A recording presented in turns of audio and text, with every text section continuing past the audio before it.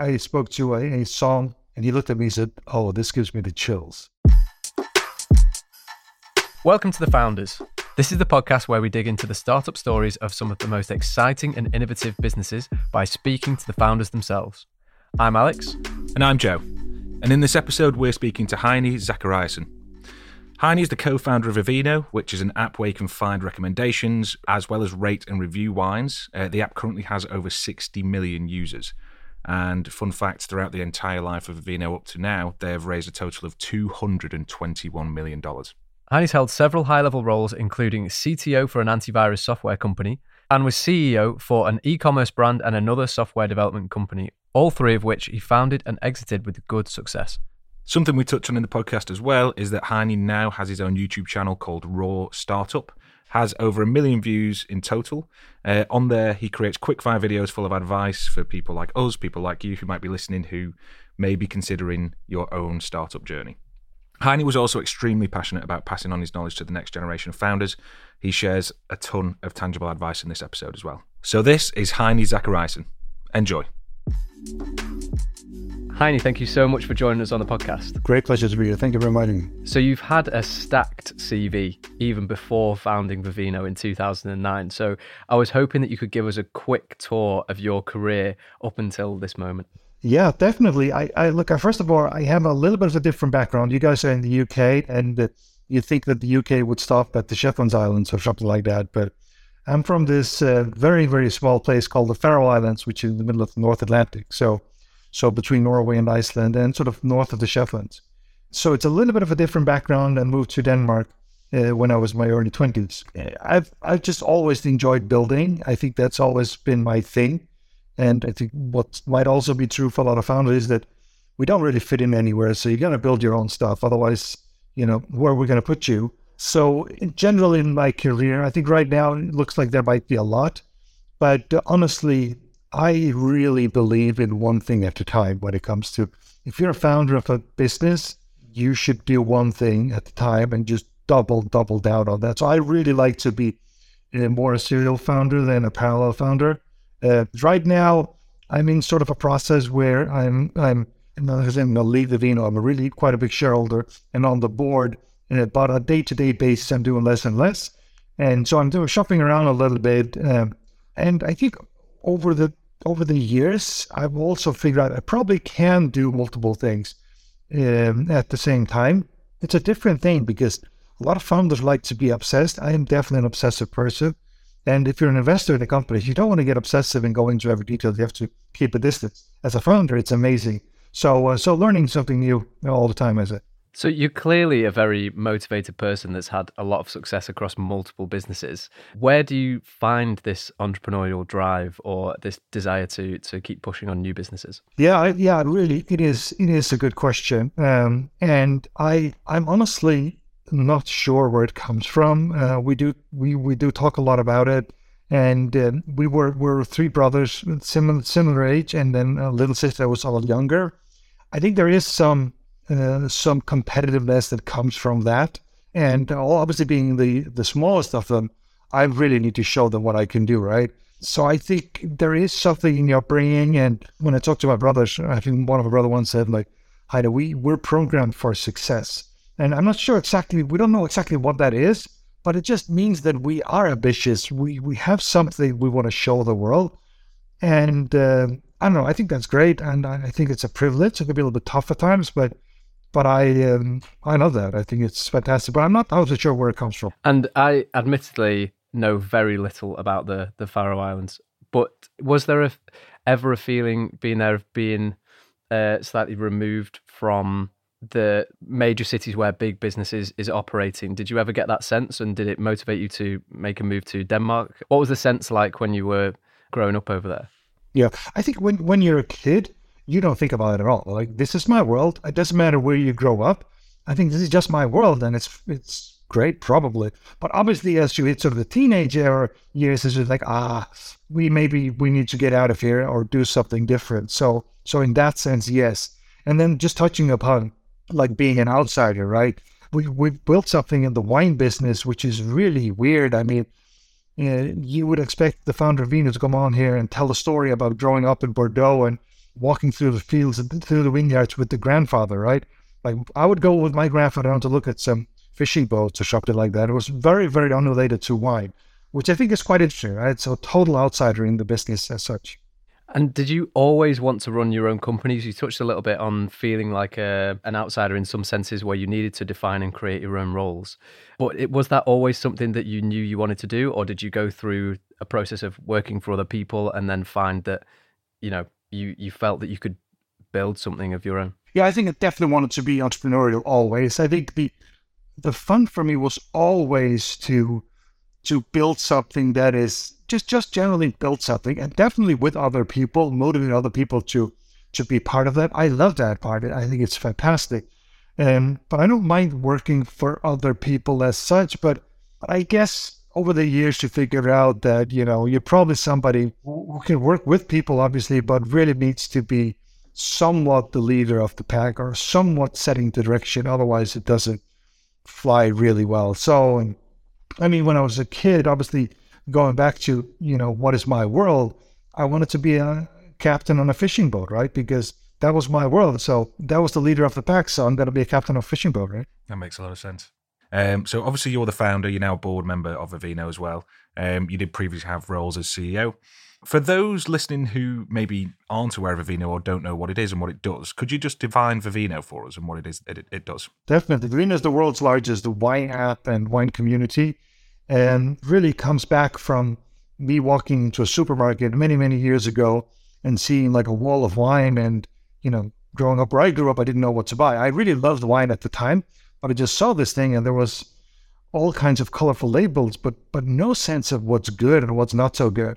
And to me, that was a little bit strange because every single movie has a rating. I mean, everything has a rating. A book, even a taxi driver has a rating, right?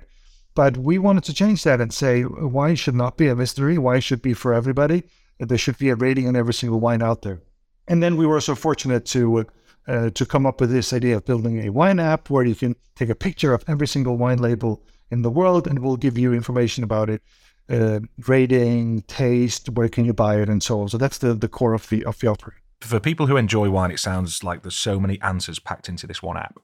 But before Vivino, there wasn't really a solution for this. In your own words, this market was unconquered, this online wine market. In order to get something like this off the ground, it must take a phenomenal amount of data, work, change, finance. Where do you start when you want to introduce such a big change to one specific industry? Yeah, or just faith, just faith that you can do it because you don't have anything to begin with, right? So it takes something, which is, so when we started, there was no data. There literally was no data. So I went down to the local stores and took a picture of every single wine label that I could find. We had a team actually in India that would put data on that. So we started launching and we launched the app and I said, hey, we think we recognize around 30% of wines out there. They probably were more like 10%, but that was our claim at the time. And then you just build and you grind. And it's not easy because in this particular case, like 90% of the users are getting somewhat disappointed. So what we did there, sort of to hack that a little bit, was do a lot of hand holding, do manual stuff. For example, when someone marks or scan a label we didn't know, it will go to our data team and they would put data on it right away. We came back to the user and said, hey, we found the wine now. We looked at it. We think it's this wine. We might not have a rating at the time, but it meant the user said, okay, at least they tried. I might want to try this again. Even though you have a little bit of a crappy experience, it's a little bit better than that because, hey, they looked at the thing I sent to them and so on. So they were pretty serious about it. You have to hack your way to it. But there's no such thing as perfectionism and this is something that really has been a part of my career too, is that you have to be scrappy here. And if you want to build a perfect product, you're never, ever going to build what we built. It's just like, what are you going to do? You're going to add 16 million labels in there. Where are you going to find them? So it'll take you 5 years just to do that. You will never find the funding for that. So you have to think, okay, what can we get out there now to get the ball rolling? And I also often say, you don't have to have a good product, but you want to try and have the best product. So what that means is that there's no good product in this category. Well, if you can build the best one in the category, that even though it's crappy, you still have a shot. And how did it kind of work when there was very few reviews on wines. When you were one of the first few users that opened up the app and you were looking for your wine, and maybe there was one guy who rated it 5 stars. I think wine can sometimes be subjective in terms of taste, as food can be. One person can think something tastes great, one person thinks something doesn't. But I think now if I use the app, I can kind of rely on an average where if thousands of people have reviewed a bottle really well, I'm kind of thinking this is probably going to be a great bottle of wine. But initially, when you've only had maybe 2-3 reviews, as I'm sure you must have, how did you manage that, or how did you get people coming back or incentivizing them to contribute their own reviews? Yeah, yeah, really important question, because this is obviously a little bit tricky, right? But knowing that we wanted to do this all the time, this wasn't what we pitched in the early days. So our slogan back then was never forget another wine, right? So you need to put your wine in here so you remember what you've had.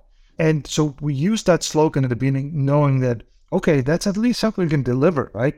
Here's this list of the wines you've tried, you'll have them all in the app and so on. There's not that much data. And then later, it's like, hey, we'll help you drink better wine and so on. So you have to hack that whatever little bit of feature you have, try and double down on that. Was that a strategic decision from the get-go, or was that a pivot? So did you start the business knowing you wanted to have a platform where people were reviewing and recommending wines to each other, and that was the end goal, and you pre-planned to, first of all, create an app where people could save their wines, so hoping to build up a user base, or was it a pivot from one to the other? Yeah, I think it was all on the same line, sort of getting it done. I think it was just a part of the journey, honestly.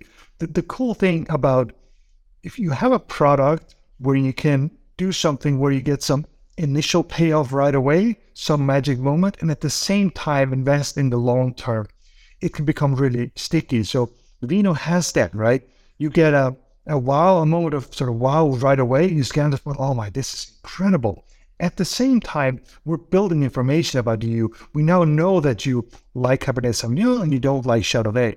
So in that sense, that's really good because the other products that we see are products where you have to invest a lot for a long time, and then you don't do that and just disappears. So if you give some kind of wow moment early on, that's incredibly valuable. The other question I've got specifically on this topic is about how not how the app was perceived by the people who were initially using the app, but those in the industry, so wine connoisseurs or sommeliers. What was their initial impression?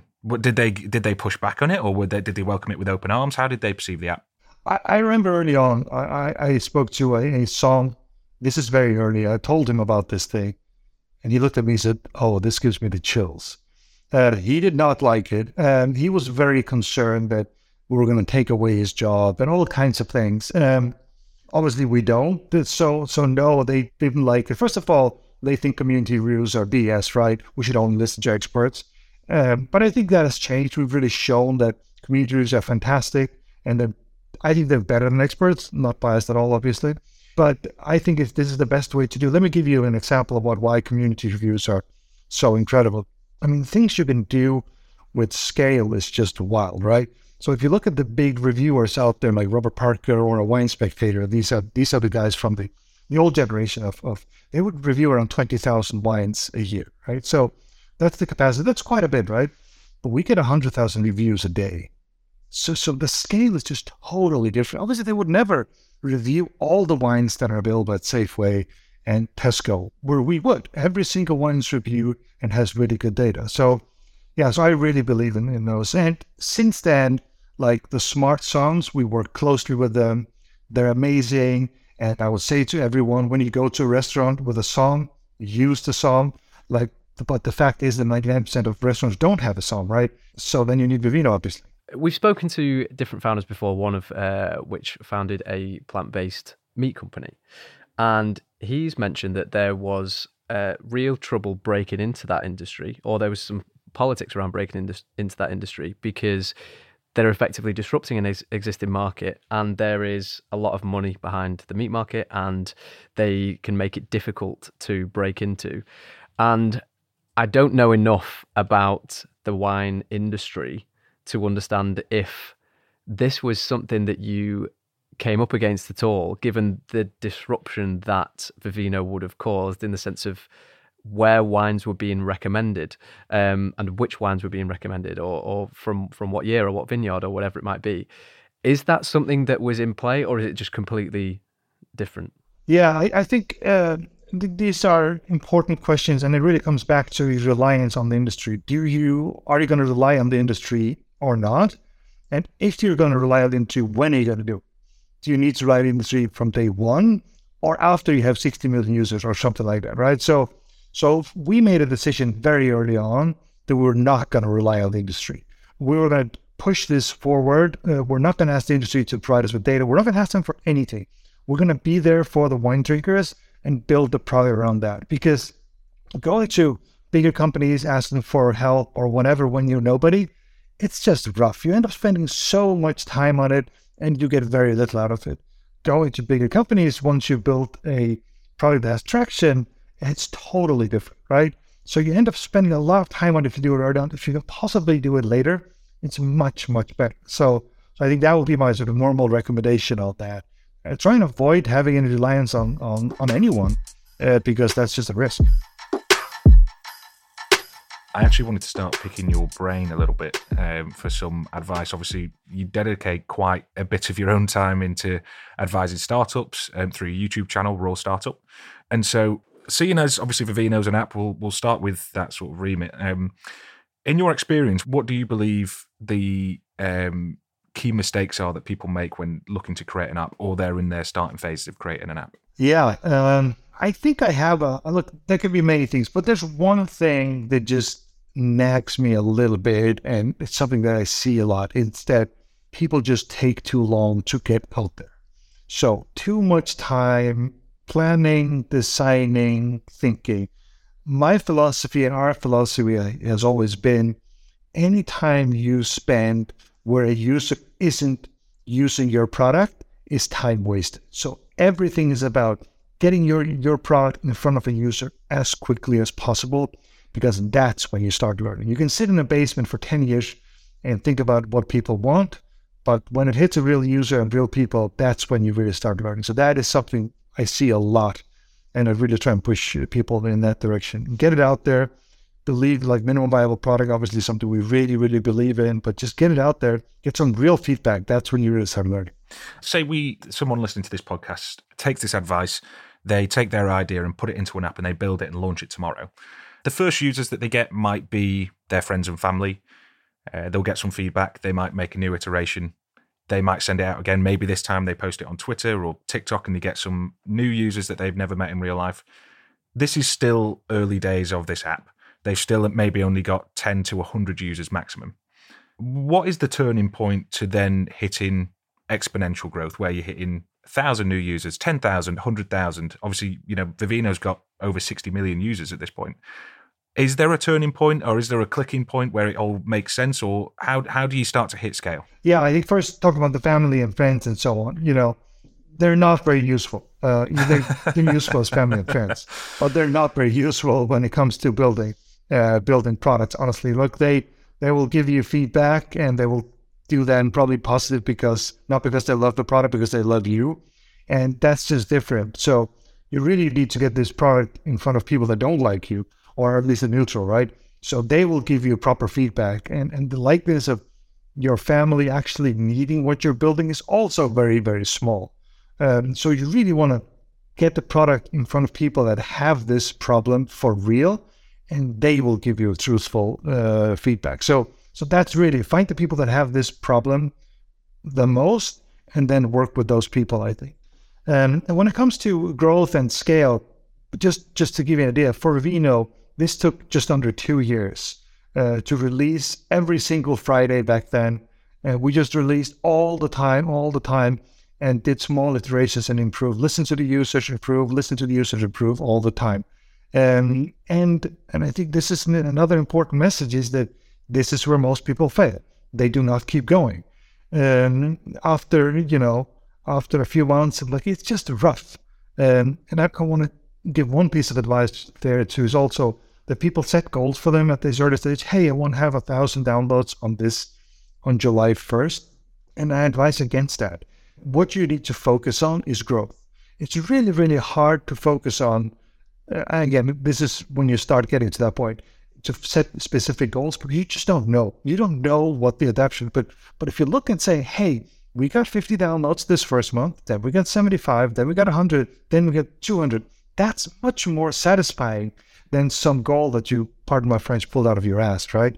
And so I really like to look at growth and progress instead of setting some random goals that might make you depressed or even limit you. It can go both ways. Yeah, I actually fully agree with that. It sounds a lot more like the key to getting through those early stages is probably more persistence, taking as many lessons as you can from the persistence of putting out new iterations of your product. The question that I have next is sort of in line with this. If some people are uber ambitious from the get-go, they might pull together a team. They might lay out some costs that they believe that they have in order to get their product or app specifically off the ground. We've had quite a few conversations over the last episodes of the podcast where we probe around what it's like raising funds, how it's done. The general MO that we've got from the feedback is that it's really stressful, can be quite difficult, but sometimes it's a necessary evil that a lot of founders have to do.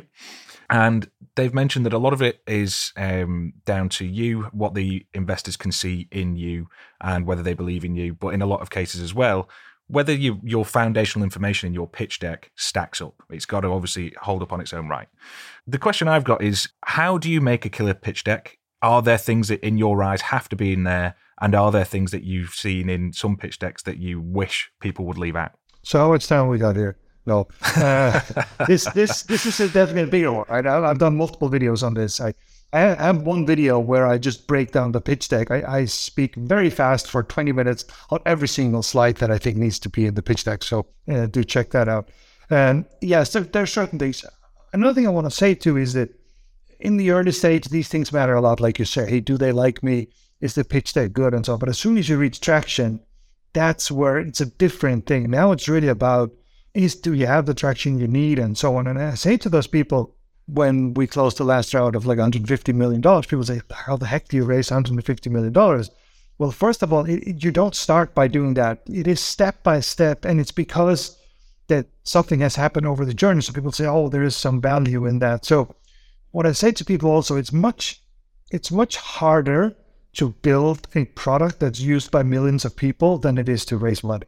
If you build a product that's used by millions of people, you will raise the money. So that's some of the comfort at the later stage. But in the beginning, it is tricky. And I mean, the one thing that we always talk about is FOMO, like the fear of missing out, right? This is what drives investors. You have to remember that money is just money. Meaning, of course, money is very important, but $100,000 from this person or that person, that's the same $100,000. Whereas your startup, there's only one of them. And creating some FOMO and fear of missing out and never ever sort of challenging that. Every time you talk to an investor, you can never say, hey, no, it's fine, let's wait a little bit of time. They look for every single out to wait a little bit to invest. And what you really want to signal all the time, but in a subtle way, you can say, oh, we're closing Monday and it's not true. No, not that. It's more about, hey, we're building something amazing. This new feature that's coming right now, I mean, it's going to blow up for sure.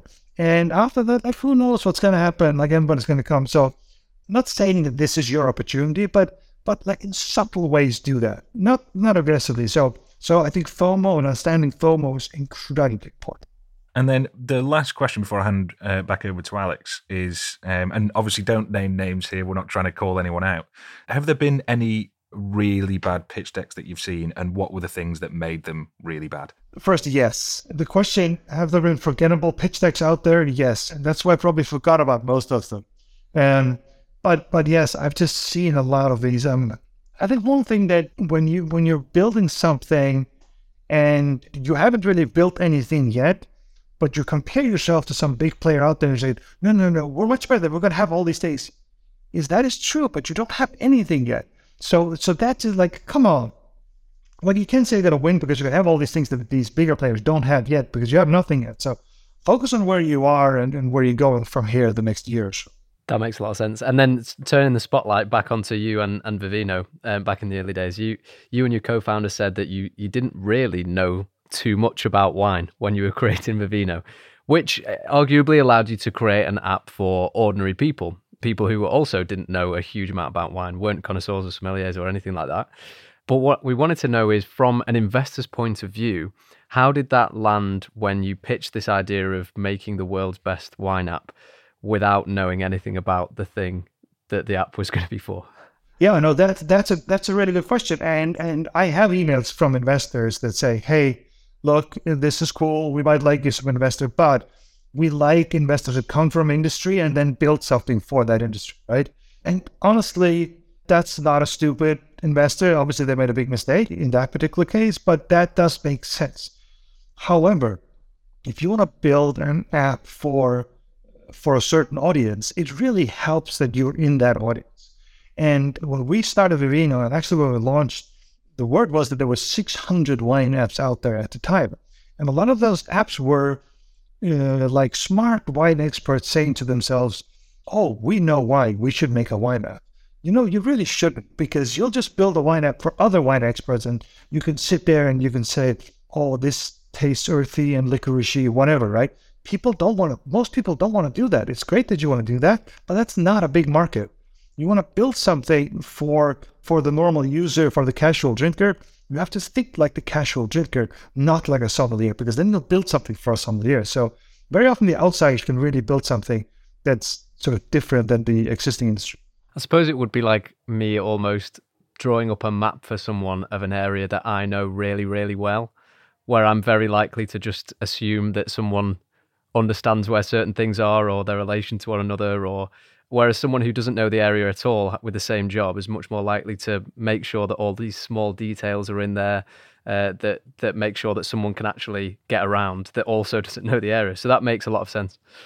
And when you're putting together your founding team, how important is the level of expertise relative to, say, things like drive and desire to get the project done? Yeah, look, drive and there's someone that is going to push and stay on board and be loyal, all those things.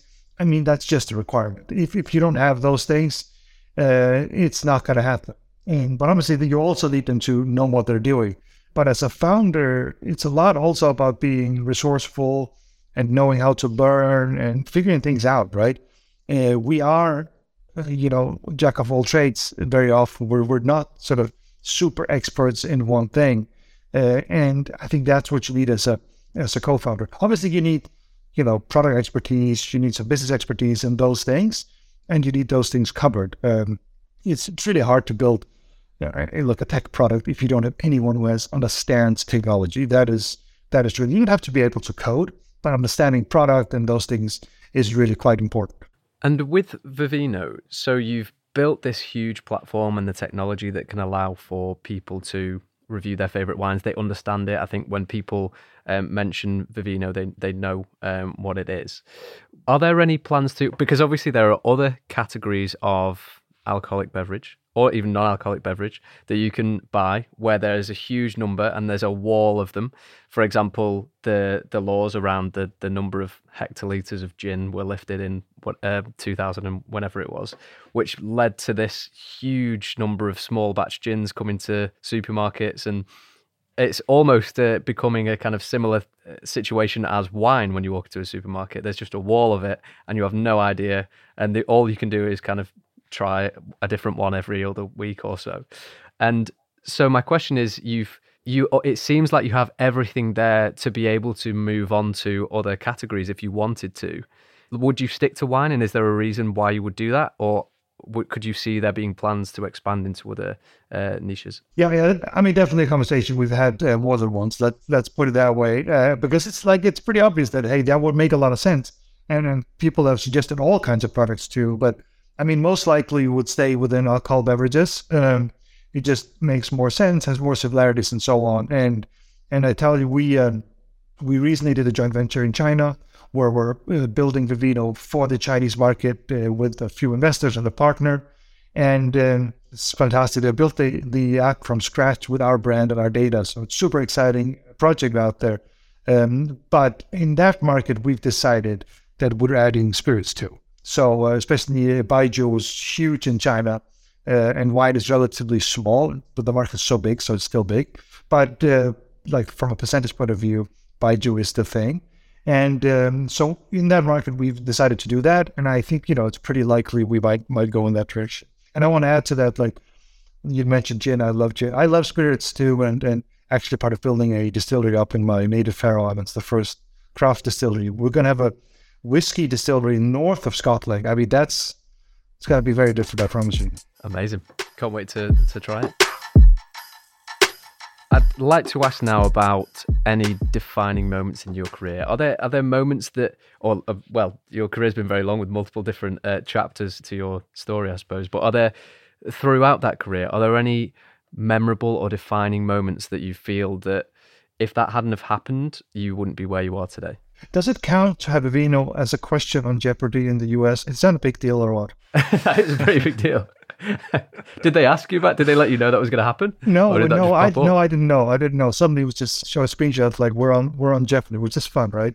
So I guess you built something by then. And not saying it's a defining moment. I think for me, one of the defining moments was really raising our A round. I think for the people that have tried raising an A round, it's a lot of money. You go from being some kind of startup kid to being like a real thing. In our case, it was around 10 years ago, 2013, and we raised $10 million back then. At that point, you think like, holy crap, these guys really believe in us. Like we've built something here. It's interesting, but someone in London now says that we're going to put $10 million bet on you guys. You better can we say fuck on this? Yeah. You better fucking deliver, right? So I think for me, that was a defining moment. Like, okay, they really, really believe in us. So I think that was like super exciting. On that, actually, when you have maybe your first successful raise, your first successful investment round, like you say, you've got all of this money from some investors, £10 million might land, and they're like, right, we need to deliver now. Like they're going to expect a lot of us. Like, yes, they believe in us, but we've got to deliver. Does it then feel weird that there's that much money available and you've got to go and spend it? Because obviously you take investment to go and spend it on, be it marketing or staff or what have you. You've then got to go and spend a significant amount of money on a set trajectory. Was that a weird moment? And yeah, definitely. I have like a parallel story. And so I'm a sort of pretty mediocre poker player.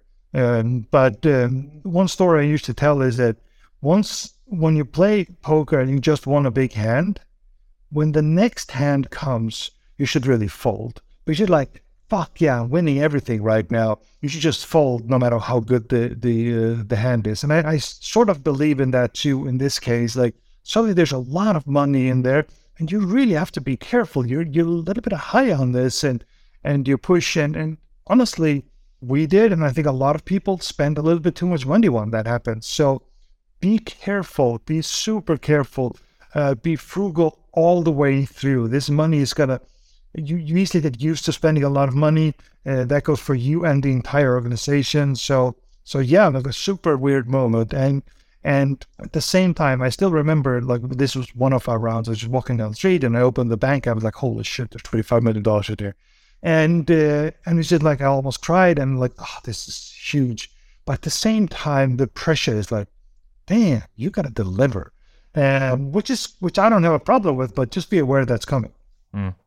And speaking of you've got to deliver, the next question I've actually got is, looking back, are there any defining moments where you've had defining mistakes or funniest mistakes, maybe things that you can look back at now and laugh? Yeah, I think I'll laugh. I'll say as a person, it's not like I don't learn from my mistakes. I just try to make every mistake and every decision like a good decision and just move on. And sometimes you realize I'm like, okay, this wasn't great, but we will just go in this direction. And I will say, look, this is more of a funny story than anything else. This is also related to investors. And I was meeting a new investor, and this was actually the guys that led our B round. So it was people from LVMH. And I was meeting them at some club in London. I think is it called Annabelle? It's like one of these clubs. Yeah, Annabelle's. Annabelle's, yeah, exactly. I just, and I was wearing whenever I was wearing, right? Jeans and a t-shirt and a jacket and so on.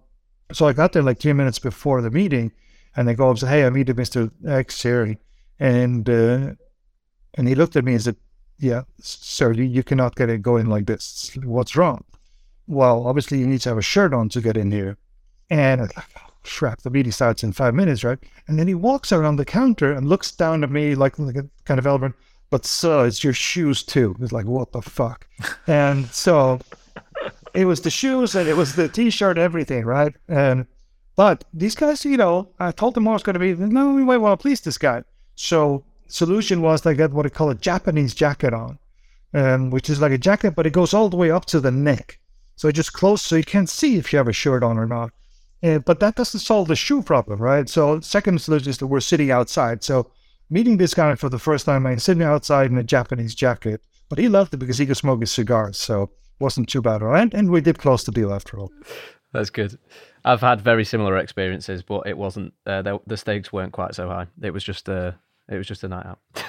But when you were talking about raising the 10 million before and being a little bit of a poker player, I thought that story was going to take a very different direction. I thought you were going to be like, got the 10 mil, Vegas, well, yeah. got it on the table. But what I wanted to ask was, overall, if you could speak directly to one of our listeners that was thinking about starting their own business or even has started their own business and is just looking for the next stage, what do you feel that the biggest lesson that you've learned to date is? Yeah, I've come down to there's one thing I'm good at, which is, I don't know if I've learned it or not, but I've at least learned that that's important. And it really comes back to what we talked about before, and that's keep going. So being able to just have the energies to go is really one of the most defining things when it comes to being a founder.